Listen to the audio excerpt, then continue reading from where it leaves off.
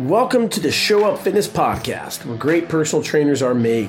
We are changing the fitness industry one qualified trainer at a time with our in-person and online personal training certification. If you want to become an elite personal trainer, head on over to showupfitness.com. Also, make sure to check out my book, How to Become a Successful Personal Trainer. Don't forget to subscribe, rate, and review. Have a great day and keep showing up. Howdy everybody, and welcome back to the Show Up Fitness Podcast. Today we're going to be addressing tight hips or pinching on the anterior side of that hip. What is going on? We're going to go over the anatomy, some great exercises. Before we do that though, let's recognize the podcast being in the top 3% globally. How cool is that? We're a little over 100 days in. We've done more than 50 podcasts, awesome special guests. Over 100 5-star ratings on podcasts, also Spotify. So make sure to get in there, leave us a 5-star review so we can continue to grow. I really want to get a whiskey sponsorship. I've been reaching out to places. Four Roses. I would love to be doing these, sipping on some Pappy Van Winkle. The day will come. That is my BHAG, big, hunky, audacious goals. I want to be sipping on a $3,000 bottle of Pappy Van Winkle on educating the masses on how to help people more efficiently. The word of the day, the muscle of the day is going to be the gluteus maximus. We just started our hip anatomy semester. So we'll have 1 month addressing everything around the hip. There's more than 40 muscles that originate or insert around the hip. For the Show Up Fitness CPT, you need to be able to name and identify 20. So you have 4 in the quads, 3 in the hamstrings, 3 adductor muscles, 3 glute muscles, and then you have 7 muscles around the calf. You need to be able to say that within 15 minutes, along with 17 muscles of the shoulder, core movement patterns, agonist and synergist, and then design a program. The glutes are an amazing muscle, very powerful. If you were to grab rockets and throw it on the human organism, you would put them right where the glutes are. Very thick, dense, predominantly type 2 musculature. They're going to externally rotate. So pretend like you're peeing on a fire hydrant.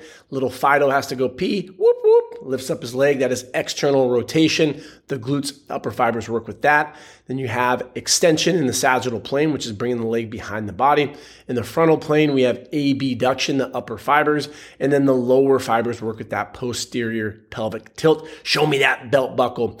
Those are the 4 actions of the gluteus maximus. The word of the day, basing it off of glutes, glute amnesia. And this term was coined by Dr. Stu McGill. Stu is under a lot of scrutiny due to the studies that he's performed with pig spines and spinal flexion, essentially like a credit card. If you bend it a certain amount of times, it will break. And so people will therefore conclude that anytime we flex the spine or bend over, we are going to die. And it's not as simple as that. The body is very amazing. It's adaptable. It's resilient. And what he coined was this glute amnesia. And he's a very, very smart individual. He's done a lot of great stuff for the fitness industry, low back pain. I highly suggest his book, Low Back Disorders. He has some great testing on the lateral side, testing the QL, also the trunk extensors. I would highly suggest reading a lot of his information, but when it comes to spinal flexion, we have to be a little skeptical because we're not that delicate. So glute amnesia, I believe I understand what he was trying to convey. We are sagittal creatures. As I just said, the glutes work in all planes of motion. So if we're not doing frontal exercises, unilateral exercises, stabilizing in the frontal plane, externally rotating, then what happens is they don't do their job efficiently. Now, you'll have popular sports icons like Tiger Woods say, I have glute amnesia, that's why my back's not working. And so unfortunately, fitness professionals, medical professionals recognize that term shouldn't really be identifying why we have low back pain, because low back pain is multifactorial. Glute amnesia is not a real term. If you do hear of it, if that's what they're referencing. So that's a little history for you. Now you know what the glutes do. You're familiar with glute amnesia. If you want to hop in and learn more about this, we have a 2-week free trial. You can learn everything about programming, anatomy, the trade skills, business skills, people skills, on how to become a successful personal trainer. 2 weeks free. Find an organization who has a certification like Show Up Fitness does that is offering that. That's how confident we are that we have the best product, and we will help you get hired wherever you want to go. Lifetime, Equinox 24, F45, Orange Theory, start your own gym. Whatever it is, we will help you. You get to talk with fitness professionals. We'll help you with resumes, interviews, you name it, we will help you. Alrighty, you have a client in front of you, you're doing the assessment, they tell you they have tightness in their hips. Your mind needs to start calculating like those famous memes on Instagram with Alan from The Hangover doing all these mathematical calculations. In my experience, we need to dig deeper, but the low-hanging fruit when it comes to tightness of the hips and also pinching is we do a lot of exercises bilaterally. What is the individual doing? I'll ask them, tell me more about when did it start and what have you been doing? Well, I've been doing a lot of squatting. I took a body pump class and I'm doing 38,000 reps per day. And I love to do hack squats and leg presses and leg curls and leg extensions. And oh yeah, I also like to do more squats at the end of my workout. Everything is bilateral. Talk to me about exercises that you perform unilaterally. Oh, I do walking lunges, half-assed with bad form. So before I start diagnosing, we're not clinicians, but my mind is starting to formulate, I bet you that this individual doesn't do a lot of concentric hip flexion exercises, and we're not activating the glutes optimally. We're not getting into the frontal plane. We're not doing external rotation because we're doing a lot of bilateral stuff. I'll let the client educate me on their exercise history, eliminate any red flags through the PAR-Q, medical history stuff. And then I'm going to bring them on the floor and do a hip scour test. I let them know beforehand that this is very, very common. We're going to be able to help you. We work with a great team of therapists, dietitians. We have the best certification and internship program in the world. And what that does is it helps give your client confidence in you knowing what you're doing. A hip scour test is in a supine position on the ground, so they're facing up. You're going to have one leg straight. You're going to grab the other leg. You always ask before you touch a client. If I was going to be working with my client's left leg, my right hand would be on their calf. My left hand would be above their knee at a flexed position. And I just want them to relax. And I'm going to move their hip around. I'm going to bring it into full flexion. We should be able to get to roughly 130 degrees with the knees bent, which is above the belly button. And then I'm going to open it up externally. And I'm just going to feel around. It takes practice to understand what you're looking for, but you will find that you will hit like a wall. And that is the hip socket, the acetabellum of the pelvis. And the femur articulates with that. The femur, the largest bone in the human body, articulates with the acetabellum, whatever. And it creates this ball and socket joint. So I want to see the range of motion that this individual has. And then what I'm looking for is this hip more retroverted or antiverted? Retro, think of back in the day, is like more externally rotated. The head should articulate posteriorly and insert anteriorly, roughly at 130 degrees. But you're going to find everyone isn't the same. Some clients are 6 feet tall with short torsos and long femurs. Some have very long torsos and short femurs. It depends on the individual. So we need to screen and see what that hip looks like. My bet is one would probably be retroverted, so it's more externally rotated, and then one is antiverted. And so then what we would want to do is if we were to squat, have them show you their squat stance. 9 times out of 10, they're going to be parallel or in this fixed position. I like to close their eyes, turn around 3 times, try to make them smile, loosen up.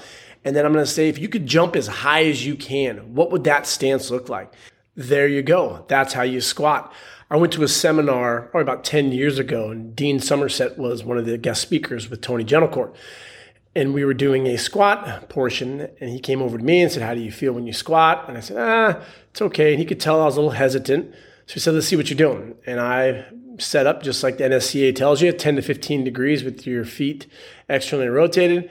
And he said, how'd that feel? I said, not the best. He said, I want you to move your right foot out and your left foot up and out. So I was definitely more of a staggered stance with one more externally rotated than the other. And I did my squat. And immediately I was like, wow, that felt great. And he says, that's how you squat.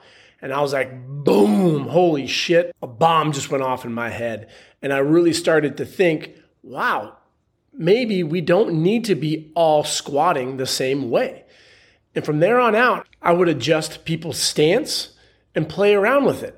What feels best for you? What does the force production look like? I'm not getting crazy with the efficacy of allowing for knee valgus. I like my clients to squat with their knees tracking over their big toe and little toe. If you have a little bit of valgus, it's not the end of the world. If they're having a hard time getting that full depth, I may put them on blocks, work with ankle dorsiflexion. But for the most part, our clients are general pop. So they just need to find a squat stance that works for them. The hip scour test is in your back pocket to really separate you from the average trainer. They never do stuff like that. There is a purpose behind it. If I find that one hip doesn't go as deep, I will then modify that single leg stance for the squat. And now I will check out their squat. We find out that depth that they can get to with the right foot position. And then I'm now going to get into some mobility drills. Let's check off the lower body checkpoints. So the ankle, the knee, the hip. For the 10 checkpoints, we have the lumbar, thoracic, and cervical, shoulder, elbow, wrist, and then making sure we're breathing properly. So maybe I'll do a hip 90-90, work with internal, external rotation. It's very common for them to cramp up because neurologically, what's referred to as a motor engram hasn't been established. So by practicing this exercise, it's going to become easier and the hips will begin to open up. From there, I like to get the core going. So I do a front plank, side plank, some rotations, and then I'm going to do some single leg stuff. I love single leg bridges. Do a bird dog working contralaterally if you want to do a dead bug. Then my go-to fixer-upper of hip issues using the latex rubber band / TheraBand, not the booty band. Those are too thick. I like the smaller rubber ones. Put it on your feet, and then I'm going to flex my hip into a sprinter's position, hold for a second, abduct out, and then eccentrically control the trailing leg. And this is the beautiful exercise because go back to what we said earlier on what the glutes do. We're flexing at the hip, so we're working the psoas major, which we typically do not train under load. When I abduct, I'm getting my glutes fired up, but because the band is on my toes, I have to externally rotate. So I'm training the hip in two ways that we typically do not train, going out and then getting that external rotation. And then additionally, with deflection, you're hitting muscles that aren't used to being trained in all planes of motion. I'll do a few of those reps. And before you know it, with the single leg bridges and that hip flexion exercise with the band, your clients are like, wow, I feel a lot better. Complement that with the core activation, the planks, 3-4 exercises, my clients are ready to start lifting. So here's what a program would look like for someone who had some hip issues. And maybe it was a little more complex than the exercises, the mobility drills, the hip scour test that we gave. I may eliminate for the time being a couple weeks, maybe even a month or so, bilateral movements. Granted, if I'm working with a power lifter or Olympic lifter, you would have to make sure it works with their long-term programming. But for general pop, I'm going to challenge them and say, well, why do you have to back squat? Why do you have to do a leg press? How often do you implement unilateral exercises? So when we look at the mechanisms for hypertrophy, we want to optimize tension first. We have damage and the metabolic stress. Typically, we like that at the end, higher reps. Let's start out by doing a CCA. This will be a full body workout, but I'm going to do a reverse lunge with the barbell first.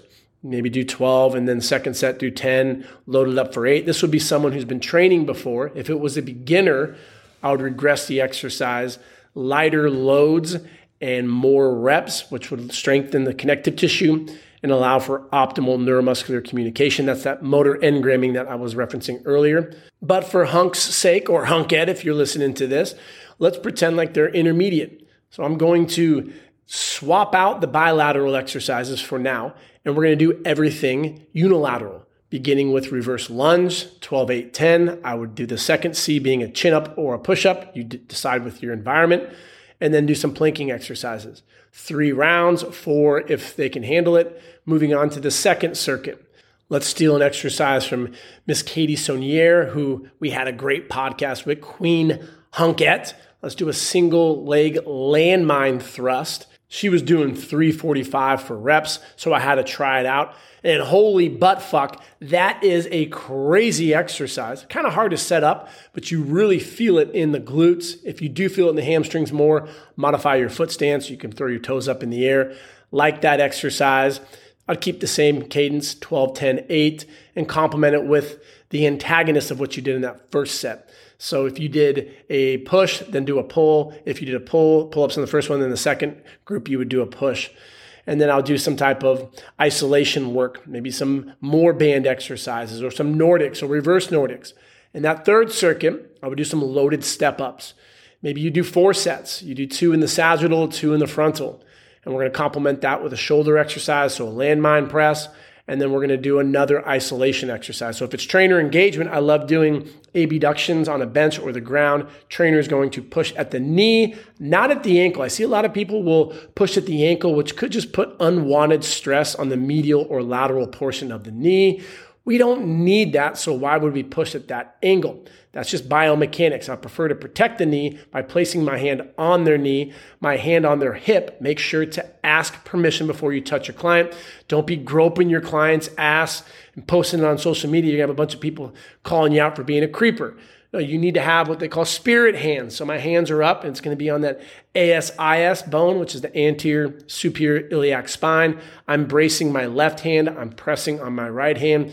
Those eccentrics are fire for the glutes, and we're getting in the frontal plane. And there is your beautiful leg workout that is specific to someone who has hip pain, but now we do unilateral stuff. Hell, they come back the next day or 2 days later. They don't feel that tightness or that pinching. You could start throwing in some jumps that are unilateral, some ice skaters, or you can do some single leg hops. There's so much us qualified trainers can be doing for our clients. Don't try to put everyone into a squat, a deadlift, leg press, or whatever exercise it is. If there's pain, modify it. Look at your client's facial expression, and you will know you hit a home run. When asking in the beginning, they dig their thumb into the front side of their hip. Oh, it's right in here. Oh, I don't know what it is. It's the TFL. I don't fucking know exactly what it is. I tell my clients, you're going to come in with a cold, and I'm going to give you 15 medications, and you're going to feel better. And then my clients are going to come back and say, oh my God, which one was it? I don't fucking know. It was one of those things.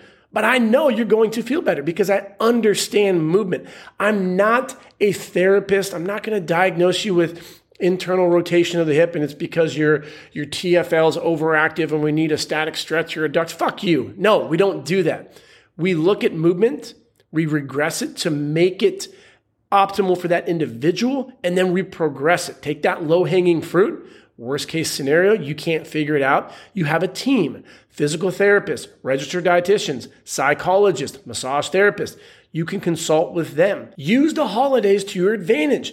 Invite them all to your gym. If you work at an Equinox or Lifetime, get them in at the front desk. Know when the aerobics room is going to be empty. Do a little social hour for your clients. Don't get in trouble by taking shots and doing weird shit. Bring in the professional, see how they move, let them know that they have this team, give out prizes, gold stars, maybe you do a white elephant, keep it PC within reason, or you could go to one of your clients' houses. I've done that before here in Santa Monica. Client has an amazing 4-bedroom spot on 2nd Street. We had a Christmas event there, white elephant, drinking, eating, having an amazing time. Had them bring potential clients there, networking within my community. That's what you need to do as a great trainer. I know for a fact you found this podcast helpful. So do us a big favor, throw this into your social media, give it 5 stars. Let people know that there is a podcast out there to help trainers or aspiring trainers. You do not have to do the old methodology of getting a textbook certification. That's setting you up for failure. 90% of textbook trainers quit within the first year.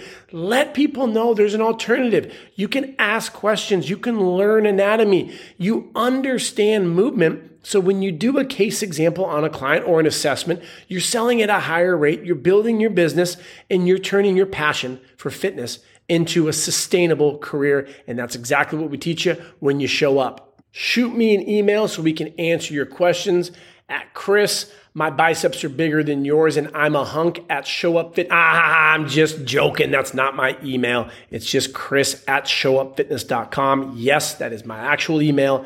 Send me an email. I want to know how I can help you, whether if it's a case example, your insecurities on turning your passion for fitness into a career. Maybe you have some issues getting over a bench press or a squat. Maybe you have love issues. I would love to discuss them all because that's what we are here for, to help you not only become a better fitness professional, but a better human. Have a great day, y'all, and keep showing up.